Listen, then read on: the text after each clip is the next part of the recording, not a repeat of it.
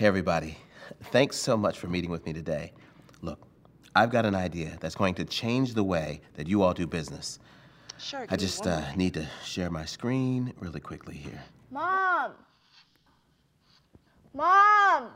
Mom, you know what my charger is? Hey, your dad's on a very important phone call. You know what my charger is? This stupid class starts in 3 minutes. Just give me 2 seconds. Just 2 seconds. Would you get your kids? Get them. Do something with them.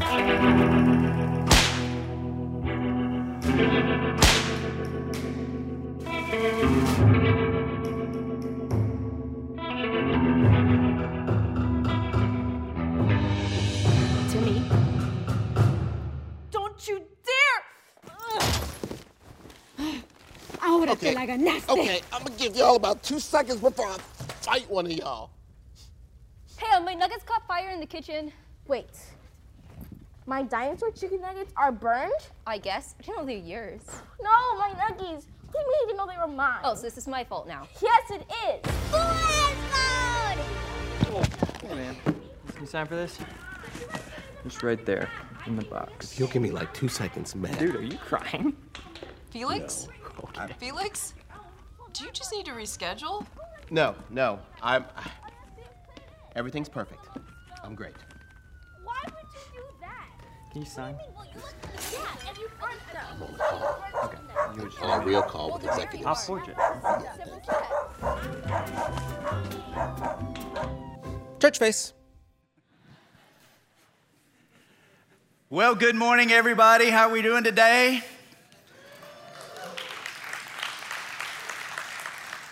Church face looks like a lot of our lives lately, doesn't it? Anybody relate? Come on, raise your hands high. So look around the room. You know you're not alone. And this type of life has definitely changed in our world. Amen. And so we're going to talk about that over the next 6 weeks or so. And the main thing that we want to really get across and get into our hearts is this. There's a lot going on, and God doesn't want us to hold up this perfect face.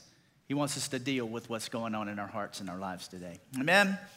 All right, so there's a couple of things we're going to do before we dive into this message. And one of the things that I want to say that is very, very, very important to Sherry and I here at this campus, we have the largest number of families of any of our campus, percentage-wise. We have the largest number of families here at the Hamilton Mill campus. And that, I think, is very reflective of the suburbs. It's just where families tend to live and where they tend to move and live. And one of the things that's really, really, really important to us is this. Marriage is very important to us. That deserved at least something. And here's why it's important to us. The fall of every great nation began with the fall of the family. And we're seeing the families fall like flies in America. Not just outside the church, but inside the church. And I just don't have the mindset that says that's okay and we'll just take what we get. I say we can change that. That also deserved a response. I can see today I'm going to have to tell you when to respond. That deserves a response. Why? Because when our families are strong, our churches are strong, our communities are strong, our workplaces are strong, all around us is strong. And so something that we want to make sure is that you have the best chance at success in your marriage here at this campus. And so in order for us to do that, we wanted to make sure that we have leadership in place for that. And Matt and Angel Rigsby are our central marriage ministry leads, and they have done a phenomenal job. And one of the things that we want to see is from what they have done in the central way, bring it out to the campus in a more prominent way. And so we have identified, this is Matt and Angel Rigsby. Can we give them a hand today? And so one of the things that we did was we began to pray and say, Lord, who would you have lead this area of ministry for us here at this campus? And as we prayed and Matt and Angel prayed, there was one couple that came to mind, and it is Mike and Annie Hernandez. Can you welcome Mike and Annie? You might also see Mike working security, and let's just say, we're all safer when he does. And Annie serves in our children's ministry as well. But these are going to be our campus leads for marriage ministry here at the Hamilton Mill campus. And so one of the things that's really important is for us to, one, acknowledge it, but two, to lay hands on them, to pray for them, and to set them in place so that they walk in the anointing that we believe is on their life, that God has placed on them for marriage ministry here at the Hamilton Mill campus. And so we're going to pray for them today. And it's not a spectator sport. I want you to stretch your hands forward, and I want you to pray with us, because we're going to believe that God is going to heal, save, and strengthen every marriage here at our campus. So let's pray. God, we thank you for Mike and Annie. We thank you for this season for them. Father, we thank you for sending them to us. And God, we pray a special anointing and blessing on them in this season. Yes, we pray, Jesus. God, that you would give them divine wisdom and strength and discernment. Father, that you would give them, you'd fully equip them for what they're to do here at this campus, Yes. for the marriages of victory, God. So I thank you, God, for sending them to us. I thank you, God, for them being obedient to the calling, God, and stepping out in faith, Father, to do what you've called them to do, God. And we call them blessed. Yes. In this season, Yes. in Jesus' name we pray. Amen. Amen. Amen. God bless you guys. All right. Well, we're excited for them. And there's one other thing I want to talk to you about, I want to tell you about. When you came into our children's area, how many of you have kids that are in children's ministry or middle school ministry? Raise your hands. Hi. When you came in, how many of you noticed there's some things changing down in our kids' area? You've probably been noticing that over the past few months. One of the things is when we build healthy families, we do build healthy families through building healthy marriages, but we also believe this, that there is no junior Holy Spirit. So when your children are here, that they are receiving the same type of ministry that you're receiving. We believe that God speaks to children. We believe that God moves through children. We believe that God's anointing is upon children just as much as it is upon adults. And so one of the things that we've been really focusing on is strengthening and growing our children's ministry, because we want to see God move in a very powerful way, not just in here, but across every room where people are gathered and they're hearing the word, they're worshiping and they're praying and they're listening for God. And so last weekend, we had 36 children make a first-time commitment to Jesus.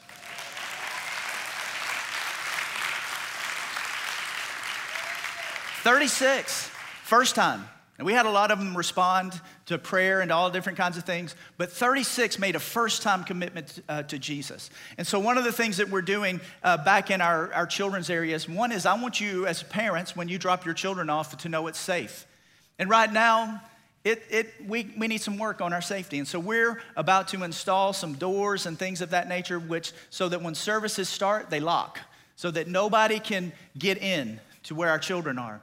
We're also going to place screens out in the hallways so you as parents can actually look and see your children on a screen. I know sometimes you're going, I want to go check on my child, but I don't want them to see me. And so the way you can do that is we're going to have a TV screen that'll show each classroom so that you can actually walk up and see your child in that classroom and know how they're doing. The other thing that we're doing is we're building a larger special needs room. Here's what we know.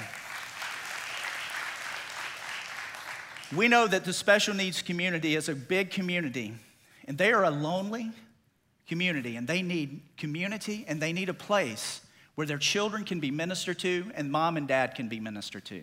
And so we're broadening our special needs ministry. We'll keep the room we have, which is a little bit small, and we're building a room that's at least 4 times as big as the one that's where we have right now. It'll have all the stuff. It'll have places for them, the different kinds of walls, the tactile walls so that they can touch and feel and calm themselves. There'll be a corner that has a place where they can, if they need to rest and just kind of gather themselves, there'll be a place for that. We're building chairs into walls. We're doing all kinds of things in that room to make our special needs children, first of all, feel valued, seen, and cared for.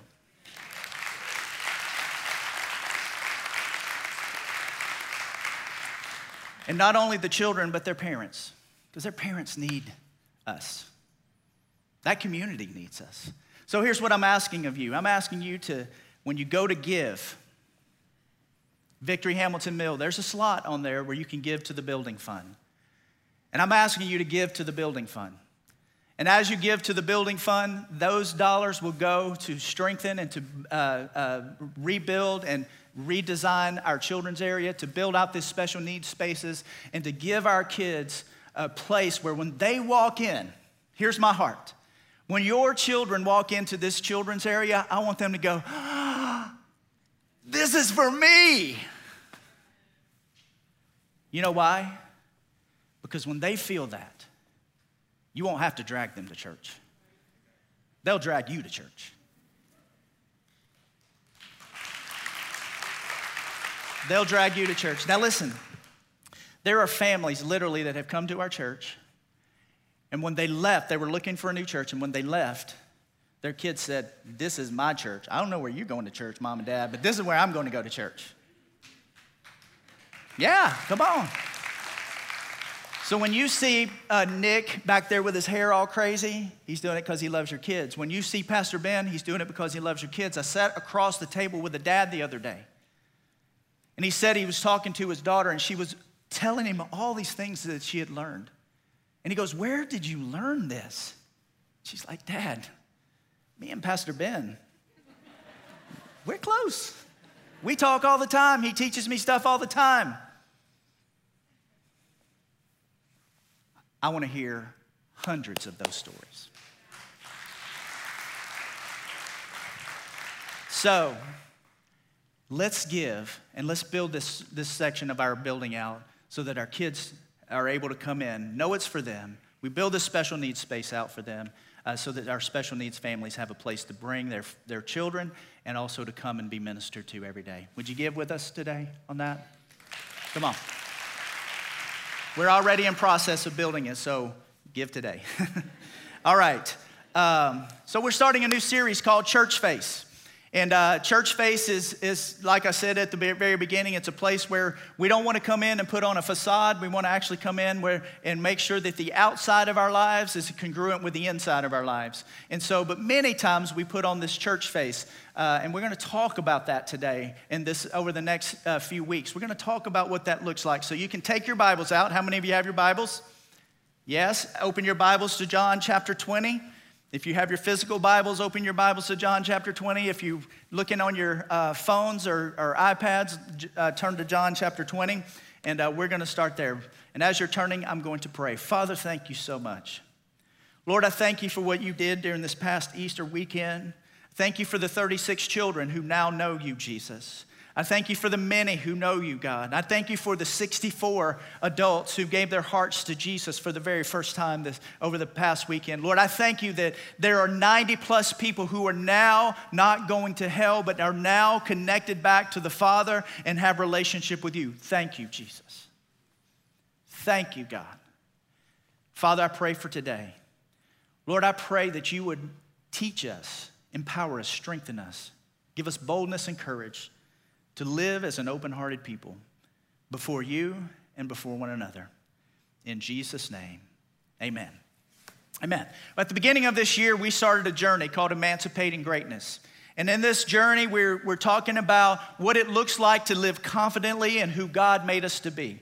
What does that look like? In the next year, in 2022, there's going to be a year of expansion. We're going to plant a campus. We're going to see the expansion of Victory going outward a whole lot. We got lots of things that we're working on behind the scenes for those types of things. But this year is a year where we are on a journey as a whole church. And the journey is to get healthy inside. Turn to your neighbor and go, let's get healthy. It's a place where we need to get healthy because here's what we know, that a seed reproduces after its own kind. It doesn't determine does it reproduce, it reproduces. But if it's unhealthy, it'll reproduce a lack of health. If it's healthy, it'll reproduce health. And so we are wanting to not just expand and grow and see Victory go outward. We're wanting to see Victory go outward in a healthy way because we know that it'll also bring and yield the fruit of health. And so as you saw in the video, it's kind of the way life is sometimes. Can we all acknowledge that life is a mess sometimes? Yeah? Life is a mess sometimes. And here's the thing that we know over this last year, that life hasn't been a mess for some people, it's been a mess for all of us. It's been a mess in various different ways. And so what we want to say is we want to see a church that goes back to its original design, where people go back to their original design. And we see a church where it goes from being, church shifted somewhere along the way from being a place where the hurting and broken could come and get healthy and whole, to a place where all the healthy people gather together and celebrate together. And we want church to be a place where those who are healthy can give health to the people who come in. A place where those who are not healthy can come in and find health. A place where people can come and be authentic and be real. They can celebrate together and they can mourn together. The scripture tells us to rejoice with those who rejoice and to grieve and mourn with those who mourn. And all those things can exist in the same person in the same room together. And so, but what happens when we come to church and all we see are people who have it all together? Anybody ever come to church and think, man, I'm the only one in here that's a mess? Come on, raise your hands. Raise them high. Look, hold them up. I want you to hold them up. I want you to look around. If you feel that way, you are not alone in that feeling. And so we have one of two choices. We can come in or we can leave, which a lot of people do. They go, these people, they have it all together and I'm a mess and I don't have it all together. And I don't fit in with that crowd. Or they start pretending. They start acting like I've got it all together. I'm going to start saying these words like, I don't live by fear, I live by faith. We're going to start saying all these Christianese type sayings. Why? Because we just want to fit in. But when we lay our head down at night and the tears roll down our face and we don't have it all together, and now we've built this community that is built on this facade, that's built on this like, I've got it together. I'm the person you can come to. I'm the person that's got things to share with you. And inside we know we're a mess. Today, I want to give you permission to be a mess. Jesus said his harshest words to the people who had it all together. He said, you are whitewashed tombs filled with dead men's bones. You worship me with your mouth, but your heart is far from me. They were a mess, but yet they had it all together. So here's what happens when people who don't have it all together and they know they don't have it all together and they're willing to acknowledge they don't have it all together. And they come into church, they either have to leave or conform. But by conforming, they don't heal. They put on their church face. Now, I'm not going to ask you to raise your hands because I know there's some people in here today that fought on the way to church. Everybody's like, there's a nervous laugh in the room. How does he know? Because Sherry and I have fought on the way to church before. We have fought on the way to church so many times that we don't even drive to church together. You are the pastor. You care about marriage. I do. That's why we don't drive together. Because listen, we have a different definition of time, being on time. We really do. We have a different definition of what that means. Here's the way it works in our house. When I have something to do, like if I'm speaking or I have something I have to do, being on time means being 30 minutes early.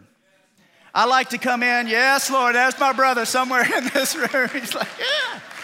It's like show up 30 minutes early and just kind of make sure everything's good and we're rolling into this day, right? Being on time for Sherry means showing up in the parking lot. If you were supposed to be there at 9 o'clock, it's 8:59. I'm on time. Technically, yes. But morally, you're late. So we don't drive to church together, and that's for real. Now, sometimes we do. We really do. But just through the years, we just learned, hey, you know what? We're going to be much happier together this afternoon. If you drive your car and I drive mine, I can be early and you can be on time. And so, but many of you came in today and you fought on the way to church. Can I just say something? You're normal. You're normal. Why? Because you're a male and a female trying to do the same thing at the same time, and you have different views about what that looks like. But you're normal. You're not broken, but you came in a mess, and so you're fighting in the car, you're like, rah, and then you get out of the car and it's like, ding. We have it all together. And we walk in and we act like we have it all together. I was talking to somebody the other day. They actually said to me, hey, can I talk to you for just a second? And I said, sure. And they said, hey, the other day you asked me how I was doing, and I kind of gave you the stiff arm. And I was like, oh, really? And they're like, yeah, I'm sure you felt that. I said, well, actually, I didn't feel that, but it's okay. And they said, yeah, and it just bothered me because something was going on, but I didn't know what to say in the moment. And so they came back and they said, but here's something that's important to me. I don't want there to be this. I want you to know. And so I'm sorry for putting on, they didn't say it in these words, but I'm sorry for putting on the church face. And I said, well, what's going on? They shared with me real quick, and I said, okay, great. Let's pray. I don't have an answer for you. I don't know the reason why all those things are happening in your life. I don't know.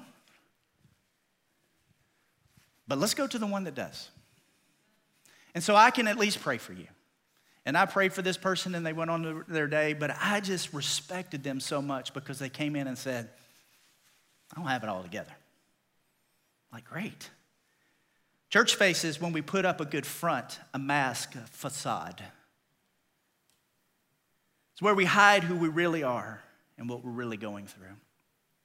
A facade is this, by definition. It's an outward appearance that is maintained to conceal a less pleasant or less credible reality. It's a place where we don't want people to really see and know. Why? Because we're afraid if you really see and you really know, then you won't respect me, you won't accept me, you'll reject me, you'll push me off to the side. Especially in our society today where we have such a heavy cancel culture. The cancel culture does not only exist outside the church, the cancel culture exists way heavy inside the church. And we see people spiraling, and they can't get real because they're not sure that they'll be accepted. And so they spiral to their death alone spiritually. Let it not be so here. If you're a mess, you're among good company. If you don't have it all together, great, none of us do. There's not one human alive that does. I remember years ago I was going through what I would consider one of the darkest seasons of my life. If you were to look on the outside of my life was perfect. I was making more money than I had ever made. I had respect. I had all kinds of stuff in my favor. I have a beautiful family. I lived in a beautiful home. I drove the car that I liked. I had everything on the outside looked great. But on the inside, I was dying. Every day, and I would show up and I would die with a smile on my face. I would show up reaching my hand to help somebody else. As I was doing it, I was spiraling internally to my own death. Internally. So much so that Sherry couldn't even recognize me as her husband anymore. And I remember one day, she's referenced this a time or two, and one day we'll tell you the whole story. But there was this day when she found a young man who had committed suicide, and as he laid there, and all the first responders are there, and they're just doing their job and doing their part. She was talking to one of the first responders, and she said, I know this isn't the worst you've ever seen, but how do you deal with this? And his response to her was, ma'am, we desensitize and we depersonalize, and we just do our job. And that statement hit me so hard. A couple weeks later, I was talking to her on the phone, and it hit me, and I went, I'm a spiritual first responder. And as a pastor, sometimes I can get compassion fatigue. And so the way that we handle it is we desensitize and we depersonalize. This police officer came back around to her and said, but ma'am, you know, that question you asked me, he said, it's oftentimes hard to resensitize and repersonalize. Why? Because through the facades, through all the different things, we shut our hearts down. We turn our hearts off. We turn compassion off. We turn empathy off. We turn other perspectives off. And I remember being in such a desperate place as a highly respected leader in a highly respected organization, not just in our city, but globally. I sat at the top of this organization. I had everything you could hope for. Yet, I'm dying. And I remember one day I sat with a friend, 20 plus years ahead of me, and I thought, okay, he's probably felt this before. He's probably been through something like this before, so he is a congregant, but he is my friend. He's a very close friend. And I remember sitting down with him over lunch, and we said our niceties, and we went about our, just normal greeting type conversation, and then he said, how are you doing? And I said, well, honestly, I'm not doing well. I'm really not doing well. He said, well, what's going on? And I said, I have these feelings, and I don't know where they come from, and they scare me. I have these feelings inside of myself that I'm a pastor, I can't feel these things. I have these feelings going on inside of me. I don't know what to do with them. I don't know where they're coming from. I mean, I can say it's the enemy, and I know it's the enemy. I do know that, but I don't even know. You would think I would know how to deal with this, but I don't. I could help somebody else, but I don't know how to deal with it myself. And he said, well, what's going on? And I said, I'm ashamed to say this. I love my wife. I love my family. I love my job. I love my life. When I step outside of myself and I can look back and look at my life, I go, that's what I've always hoped for. But now that I'm here,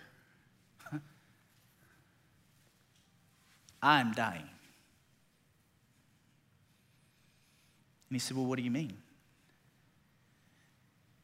And I said, I have this feeling. There's nothing going on in my life, but I have this feeling. I want to leave my family. I want to leave my job. I want to leave everything that I know about this life. I want to disappear from this, and I want to reemerge and just start my life over. How many of you know that's a dark place? That's a feeling that I didn't know what to do with.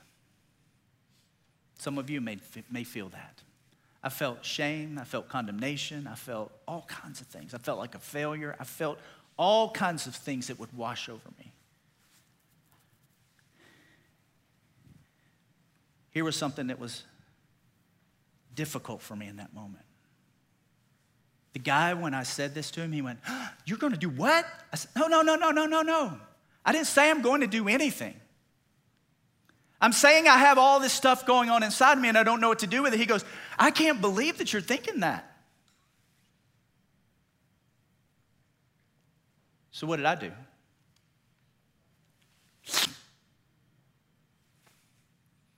Yeah, I'm probably just not feeling great today. And I pulled it all back in and put the face up. The tension went out of the conversation and we went on and had just kind of a lunch. I didn't know what to do with that. And here's what I know. I know that if I felt that as a pastor, you feel that every day. People feel that every day. They feel it every day. And as we've gone through the season that we've gone through, we don't know how to deal with all the things that we feel because life is different. But here's the thing that God wants us to know. God wants our outsides to match our insides.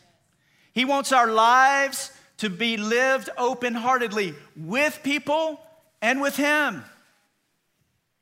He wants us to live openly, even when we're a mess. I was a mess.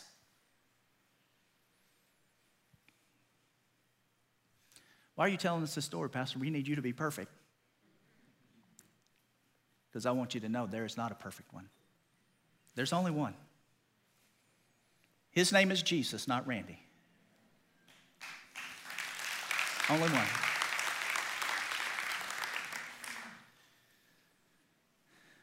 The question is, as we walk through this year, or this past year, you don't need me to recite the year.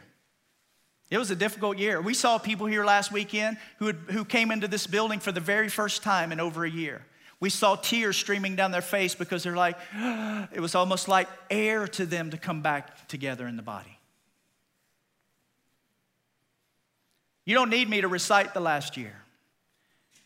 But here's what we know. Everything changed and all of us were impacted. All of us were impacted in various ways. What we used to be able to count on, we can't count on anymore. The future looks different. The future is unknown to us.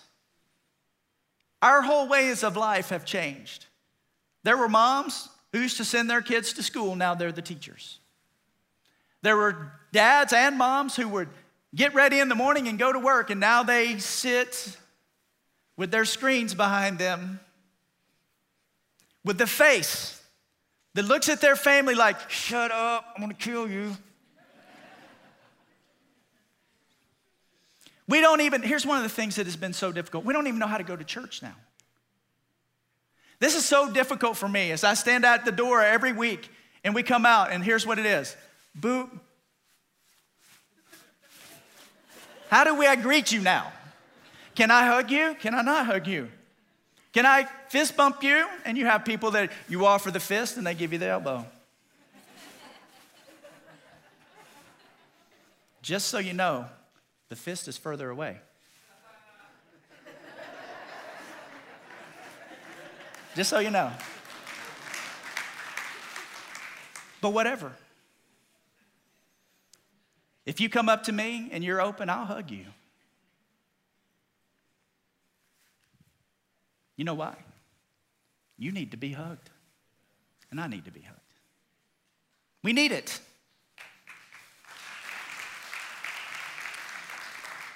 How we view money, work, being with people, our relationships, our friendships, work-home balance, how we view stress, how we view fun, how we view vacation, school, church, all of it has been changed.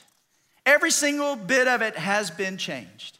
But this isn't the first time that people have gone through difficult things. And last weekend we always look at Easter through the lens of the resurrection. We look at it through this lens of Jesus was triumphant over death, hell, and the grave. He died and bore the weight of our sins. He buried, he was raised again. And we celebrate the resurrection, and very much so should do so. But for the disciples, I want you to think about it as the disciples. The week we call Passion Week, the week from when Jesus enters into the city of Jerusalem, the triumphal entry, to the crucifixion. I want you to imagine this week with me really quick. Here are the disciples. They come in on Monday. Jesus is riding in on a donkey and people are laying their cloths down so that the donkey can walk over puddles of water on dry land, and they're waving palm branches and they're singing, Hosanna, Hosanna, glory to God in the highest. The disciples are walking around going, this is cool. We are with the man. And then they leave that moment and they go to the next day and you start seeing miracles and all these different things that Jesus does. He cleanses the temples. He starts teaching and sharing parables all over the place. Jesus starts his ministry and they're like, this is what we signed up for. And then Thursday comes. Here's Thursday. It's in Matthew chapter 26. You can see the whole story. But in Matthew chapter 26, we see Jesus gathered together in the upper room, having the Last Supper with his disciples.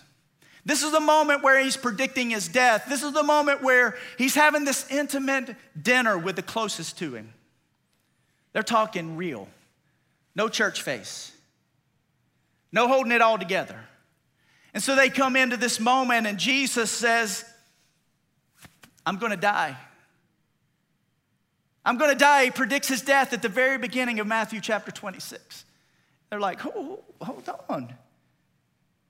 We can't mess this thing up, Jesus. This is a good thing we got going right now. I mean, people are celebrating us when we come into town. Are you kidding? We got to keep this going, Jesus. He's going, I'm dying. He has the first communion where he takes a piece of bread and he breaks it. He said, this is my body. It's broken for you. And he takes the cup of wine and he says, this is my blood poured out for you. Every time you do this, remember this moment, guys. Remember this moment where we're talking about my death. Then they go, hold on now. Well, then who's going to be the greatest among us? And he kneels down and he starts washing their feet, saying, the greatest among you will be the servant. And by the way, one of you is going to betray me. Oh, is it you? They start looking at each other like, is it you? Is it you? Is it you? Who's going to do this? They leave this intimate moment and they go to the Garden of Gethsemane, where his closest friends fall asleep while he prays. And he has that moment of the weight of the sins of the world bearing down on him, and he's trying to work with the Father to go, is there a different way than this? And the Father's going, basically, no. As we learned last week, why? Because sin, blood, covers sin. And Jesus didn't want to just cover sin. He wanted to be the sacrifice once and for all to obliterate sin. This is the moment where it's about to shift for them. Jesus prays, and he prays in such intensity, his sweat turns to blood, and then he wakes his friends up, and they start leaving. And as they're starting to leave, they see the torches coming through the trees, held by the Roman soldiers that were coming to arrest Jesus. And all of a sudden, when they come out and they can see everybody, they're like, Judas? Judas? Is that you? You're one of us, man. What are you doing? The betrayal, the disappointment, what is happening right now? They arrest Jesus and the disciples flee. They get interrogated themselves. In fact, there was a young girl at the trial that comes up to Jesus and goes, or to Peter and go, weren't you with him? And he's like, no, I wasn't with him. All of a sudden we go from triumphal entry, celebration, we're celebrities, we're the man, to no, I don't know him.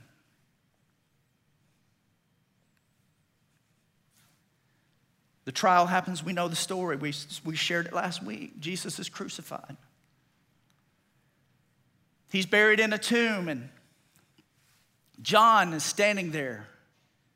The disciples are watching the Messiah crucified. They're watching him. They're watching him get crucified in this moment, and John is standing there with his mom as they beat him and scourged him and spit on him and nailed him to the cross. He's standing there with the mother of Jesus. This is a moment. This was a lot. This last 4 or 5 days for the disciples was a lot. We can say for us this last year, it's been a lot. It's been a whole lot. So then the disciples on Saturday, we don't hear much about Saturday, but the disciples were afraid for their own life, and so they are hidden away. And they're grieving, and they're mourning, and they're sad. They saw Jesus die. They saw the one that they're following. They saw him die. It's over. But what just happened? What now? So they're holed up in this room because they're afraid. They're afraid. They're afraid that that's going to happen to them. And then all of a sudden, Jesus appears to them. All of a sudden, Jesus appears to him. But I want to say for that Saturday, there was something that was taking place. I don't know what was going on. We don't see a lot written about it from their perspective, but I can just only imagine. There's this moment where they're going, one of our own betrayed us. The one who walked closely with Jesus and with us, how long had he been doing this? How did we not see that? How did we not know that? How long? And they see this moment. They're grieving. They're trying to figure out what's going on. And many of us right now, in this season of life that we live in, we need to do what the disciples needed to do in that moment, which was pause and to take inventory of our heart. We've been through a lot. There's loss and grief and death and fear. We don't even know how to greet each other anymore.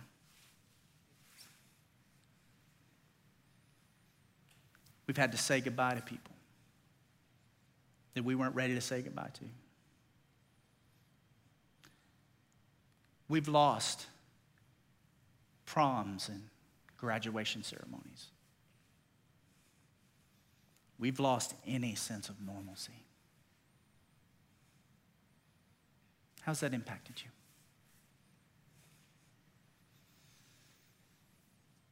I'm not talking about the church face version of impact. I'm talking about how's that really impacted you? How's it impacted your heart? How's it impacted your relationship with the people around you? How's it impacted your view of God, your relationship with God? How's it impacted you?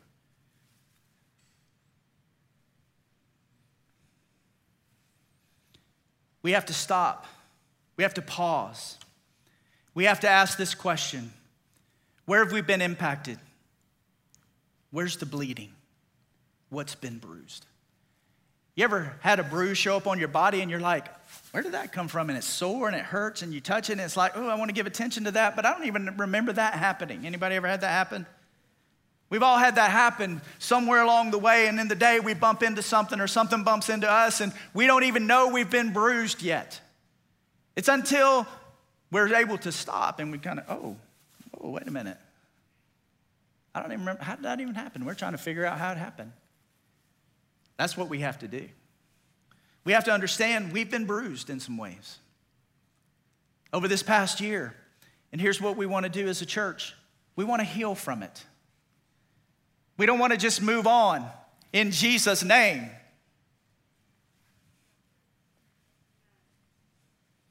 We want to come to Jesus and allow him to heal us so we can move on in Jesus' name.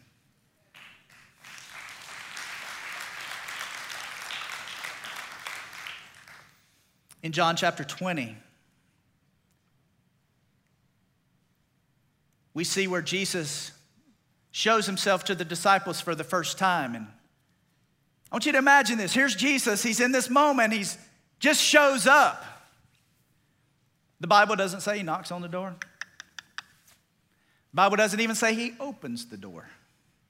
The Bible says he appeared to the disciples. And I can imagine them going, oh, whoa, wait a minute. I can't even believe what I'm seeing. What are you talking about? Jesus, this is you. And the first thing he says to them, peace, peace. It's okay, guys. Peace. Peace. I come in peace. Here's what John 20, verses 19 and 20 say, if you can look in your Bibles. It says, that Sunday evening, the disciples were meeting behind locked doors because they were afraid of the Jewish leaders. Suddenly, Jesus was standing there among them. Peace be with you, he said. He spoke. He showed them his wounds in his hands and his side. They were filled with joy when they saw the Lord. I want you to look at what he did. He appears to them and he speaks to them. Hey guys, peace to you, peace. I come in peace. They're like, what's happening? I can't even believe he's standing here. Oh my gosh. And he didn't come in leading with his divinity. He came in leading with his humanity. He came in like this. Here are my wounds. Right here. See them? It's me. You can touch them if you want to. You can touch him if you need to. Jesus showed up with his humanity on full display in this moment. His scars were a reminder that he suffered in his humanity even though he was divine. That's what his scars were showing. And we have a divine experience and a human experience just like Jesus did. Both are real. We can have faith and, oh my gosh, what's going on? In the same moment. But oftentimes we put on the facade and it's all good in Jesus' name. I'm the head and not the tail. I'm above and not beneath. I am blessed and highly favored of God.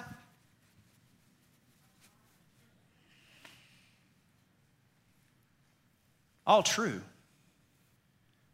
The question is that how you feel? We come in with our church faces on. Jesus came in with his hands open. Wounded, wounded, wounded. He didn't walk in and say, hey guys, look, I'm God. Yeah. You know what I just did? I just went to hell. And I took back what is ours. He didn't lead with that. He didn't come in declaring his victory. He came in, here are the wounds. They are real. You know what he's saying to the disciples? You have wounds and they're real. You know what he's saying to us? We have wounds and they are real. We have a Savior that cares about our hurt. Hebrews 4 says, so then we must cling in faith to all we know to be true. For we have a magnificent king priest, Jesus Christ, the Son of God, who rose into the heavenly realm for us and now sympathizes with us in our frailty. He understands humanity. For as a man, our magnificent king priest was tempted in every way just as we are and conquered sin. So now we draw near freely and boldly to where grace is enthroned, to receive mercy's kiss and to discover the grace we urgently need to strengthen us in our times of weakness. It's time for us to pause and take inventory. So here's what we're going to do. I'm going to ask our altar ministry team to come down. And as we do this, I want you to take just a moment. Come on down, guys. Every weekend, we worship. We hear the word. We respond to the word, and we pray. But so often, when we're praying, we just hold up the church face, and we stand there like this. Why? Because we want to be strong. I am strong. I am Thor.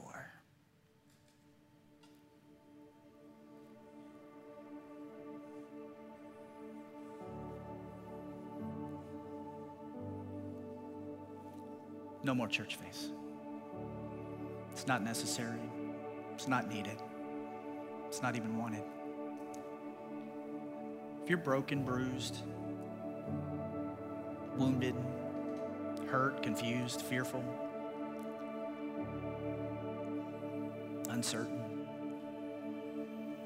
you're in good company. A lot of us feel that way. And by feeling that way, what we are not saying is that we don't have faith in Jesus. Think about the disciples for a moment. They walked with him. They touched him. They ate with him.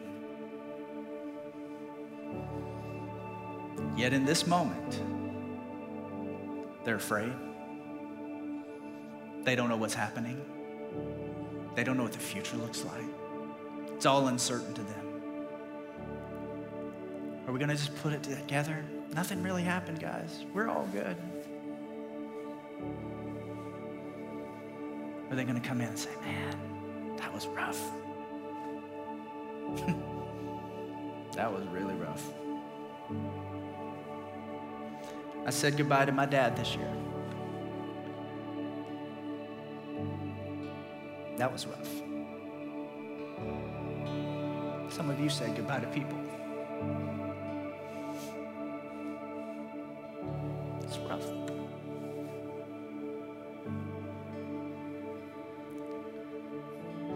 The enemy wants you to walk that roughness alone. Put it all together. It's not what Jesus paid for.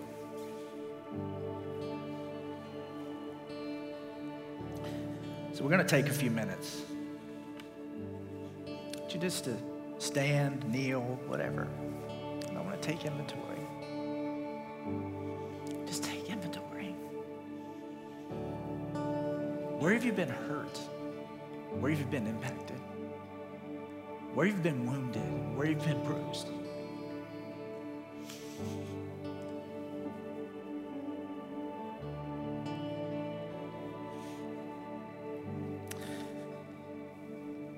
Jesus wants to heal you.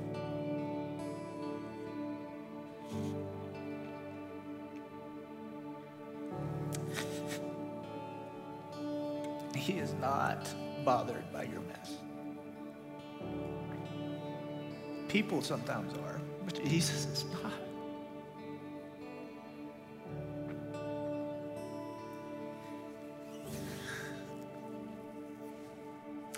So will you stand with me? And I want us just in this moment to take this inventory. And if you want somebody to pray for you, we're here to pray for you. You don't have to have it together. We already know you don't. But we would love to pray with you. So as Pastor Jeremy leads us in this song, you can make your chair an altar. You can come up here to the altar. You can receive prayer. Let's take inventory. We are not God, but we have a real need for God. The earlier we can recognize that, the better life will really be. So, Father, right now in the name of Jesus,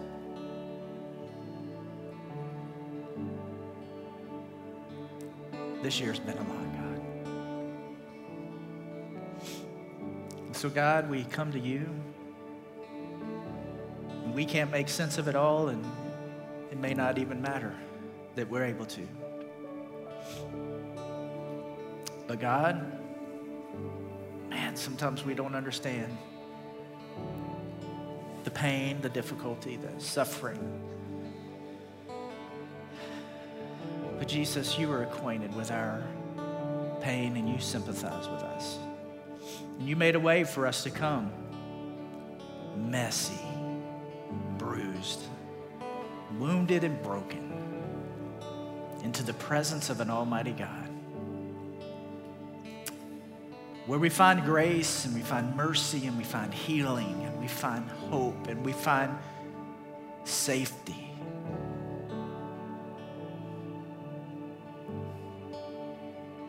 Jesus, thank you. I take off my church face. Would you reconcile the inside and the outside of me, God? In Jesus' name.